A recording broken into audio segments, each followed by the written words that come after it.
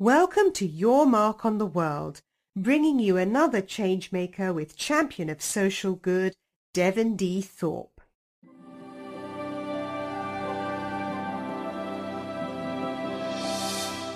Hello, everyone, and welcome to the Your Mark on the World show. I'm your host, Devin Thorpe. I'm a Forbes contributor covering social entrepreneurship and impact investing, and today's guests are Anna Stork and Andrea Shrestha, who are the founders of the Luminade and winners, if you will, of some great experience and some invested capital from the Shark Tank. So we're excited to hear their stories of their experiences in this business. But great social entrepreneurs. Andrea and Anna, welcome to the show.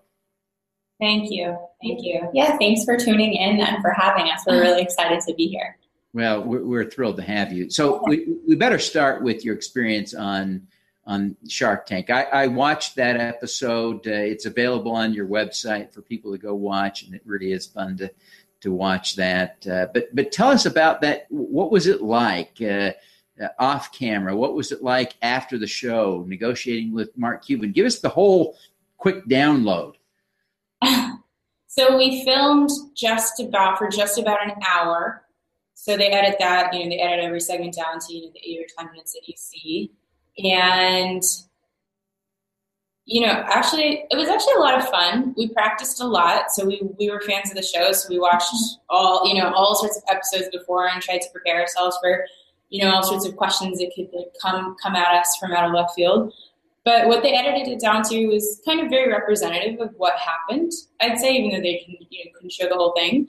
And the one thing we've been saying that we didn't practice for was getting 5 offers. So that's where, juggling those 5 offers is where probably, we did negotiate with certain of the sharks. And the one thing that we thought we were going to do beforehand was to step out and talk to each other about, who we wanted to pick.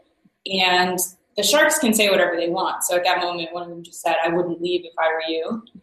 And so then we kind of just looked at each other, very similar to like this, exchanged some quick thoughts, and then picked Mark Cuban. Now, well, Mark seems to be a great guy. The people I've talked to that have invested in him seem thrilled with that relationship. How have you enjoyed it?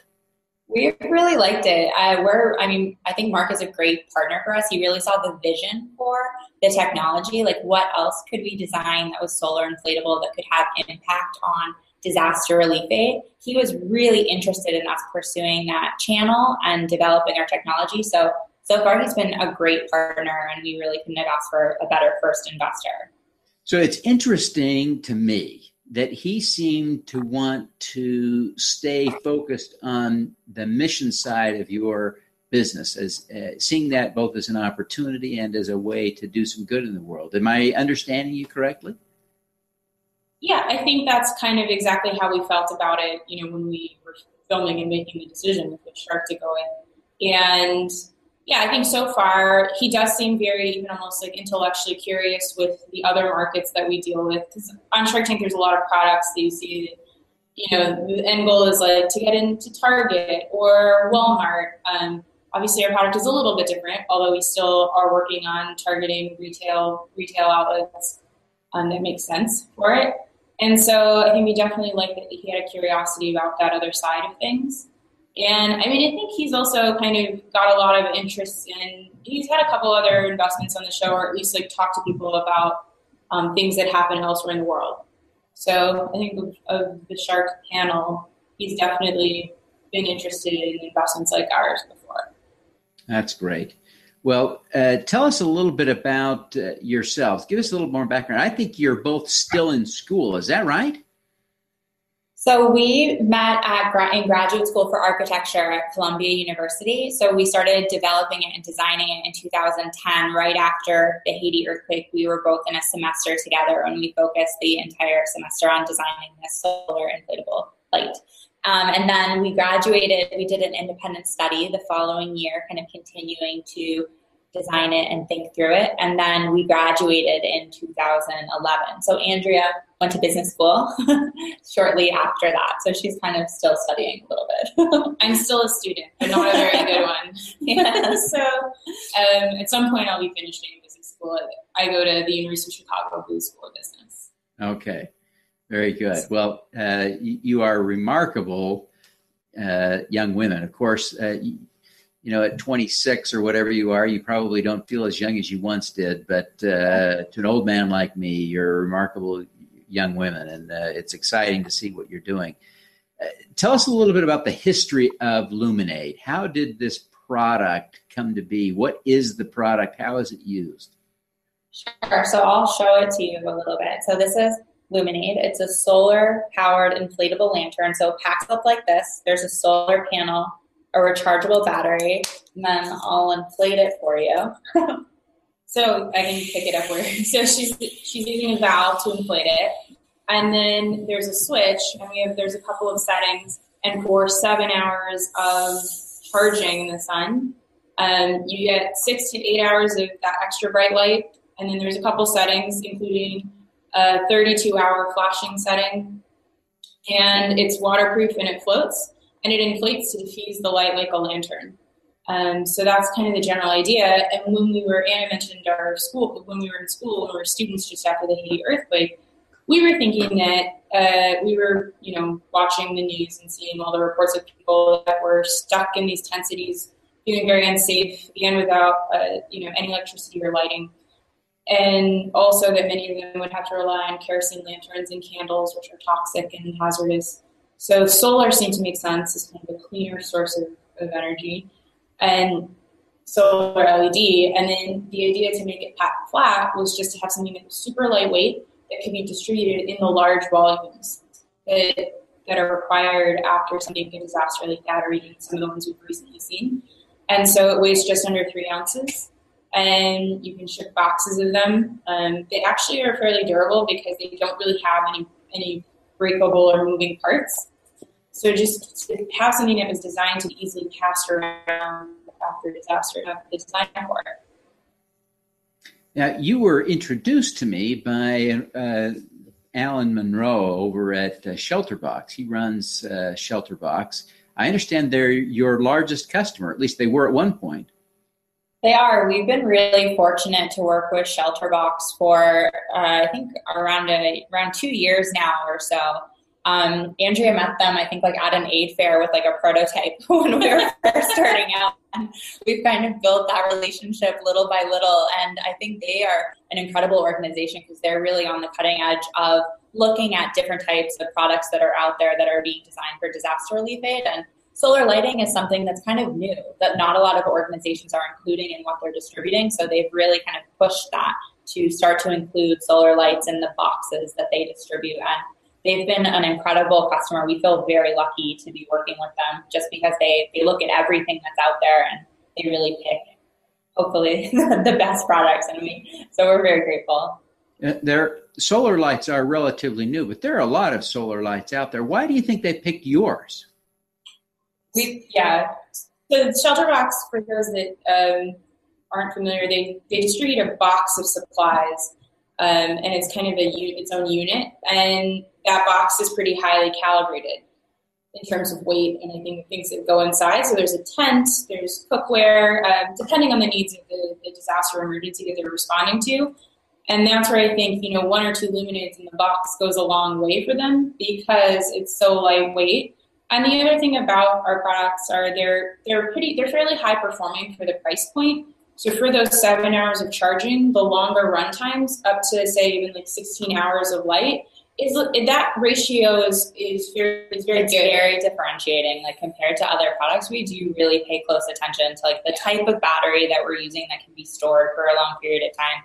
The high performing solar panel, it's monocrystalline, it has a really high efficiency. And we've gradually improved our product based on feedback over the last 3 years. So we really do think that we have a very good product for disaster relief. Yeah, for the price point, in its category. So I think a couple of those metrics have mattered to some of these larger customers that we're talking about because they put these, their supplies out on the ground in such large numbers that I think they take the product's liability very seriously. So they want the highest performance stuff, I think, in many cases. So how did you initially come up with this idea? You keep mentioning Haiti. Was Haiti connected to the idea? It was. So when we were graduate students in architecture, it was the second year of our graduate school. Our semester started 2 weeks after the Haiti earthquake. We were looking at what was being sent down there. There wasn't a lighting product at all.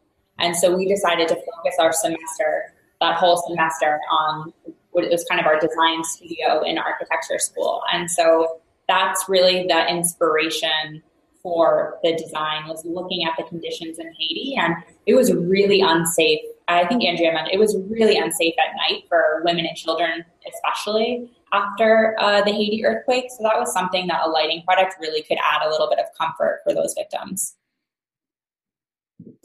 Well, I want to ask you each 3 quick questions. If you can answer these questions briefly. But the first question is who you look up to as a role model. Clearly, you are becoming role models to a lot of people. You've been very successful. But you yourselves must have role models. Who do you look up to?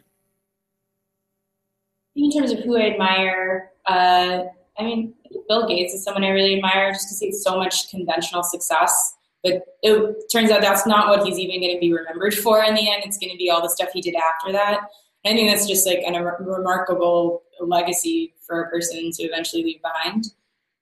I think I admire people that have built innovative design companies that have had a really big social impact, like Warby Parker, I think, is doing an incredible job. I think Tom Shoes is doing a great job, kind of mixing, like, appealing to customer bases in the U.S. and then also mixing that with the broader mission. I think is really, really inspiring. You guys could have done anything. You're brilliant, capable, ambitious. I mean, we've seen that in a variety of ways. The way you performed on Shark Tank is extraordinary. You could have probably done just about anything. Why did you choose to do a product that had such a clear social benefit, as opposed to something that might have made you more money? Yeah, so when we first made, even just our first prototype, and then put that in the context of the situation in Haiti, I think it was just like asking a series of simple questions, like, have we ever seen something like this before? No. Do we think it would be useful in a place like that? Yes. Okay, so how do we work backwards to make that happen? And that's kind of just what we've been doing for the last 3 years, is chasing the answer to that question a little bit. So that's, I think that really is a framework that is, that defines kind of what we've been trying to do. Yeah, and I think right at this point, like, kind of what is keeping us going is, I think we both feel kind of a sense of responsibility to really make the most of this technology, like this idea. And we've had so much incredible support for it over the past couple of years that, like, we feel responsible to those people too. We really, and to the people that we're distributing light to. Like, it's just kind of a mix of responsibility that we really want to make the most of. And now to Mark Cuban. So. Yeah. Now, you have really demonstrated an ability to have impact at scale already. As young as you are, you've proven that capability. Everyone who's watching has one thing in common. I call it the greatest common factor, but they come from all different walks of life, different motivations, different interests, but one thing in common, that is a desire to do more good. What would you tell people who are watching today about how they can do more good? I think that everybody can kind of start with what they're doing already and ask, where in the world is there a need for that? It doesn't always have to be the things that we think about. We work with a lot of, for example, aid workers who are on the ground right now in places like Nepal doing incredibly difficult work. We would not be good at that work. We are much better, like, with our roles as designers and inventors or engineers, focusing on our technology and making that work for those people. So, I think just knowing your strength and thinking about how that can plug into a larger ecosystem to have impact. And there's no shortage of problems in the world. So I think that's really my best advice to people thinking about how they can have more social impact. Yeah, I think just by tuning in, like I think that's already doing good. And so I think that's really wonderful. I think there are so many different ways to do good. So I think just kind of helping to spread the word, supporting, companies and missions and organizations that are doing it. Like that's what we rely on is like kind of people support. So just that kind of supporting is, I think that that's very good. Terrific. Now, I want to ask you before you go to tell us how people can get a hold of one of these devices or how they could help you give one away, perhaps. Yeah, and actually now we've started coming out with new shapes and different sizes of the products. And our website's www.luminaid, LUMINAID.com. And there's other information on our website too about the projects that we've been doing and our latest charitable projects that we've been working with. To Nepal right now, we have a big project to Nepal earthquake relief. So we've been getting a lot of donated lights from customers and supporters over to Nepal. So we're really excited to get those out there and to the people that need them. So is that all happening from luminaid.com, the Nepal effort? Yes, and there's a contact form there as well if anyone wants to reach us. Great. Well, I sure thank you for the time you've taken to be with us today. It's great to see your success, and we wish you continued success in your efforts to light up the world. Thank you very much. Thank you. All righty. Let's do some good. Thank you.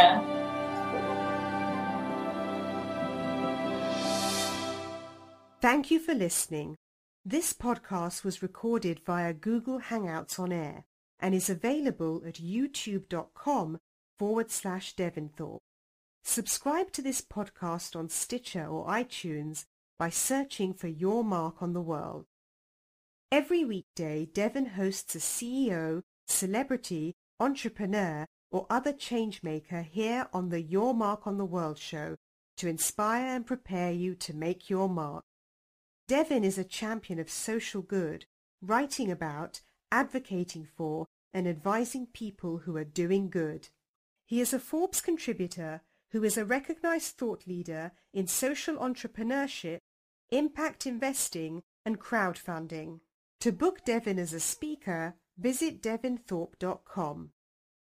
Learn more about Devon's work at yourmarkontheworld.com.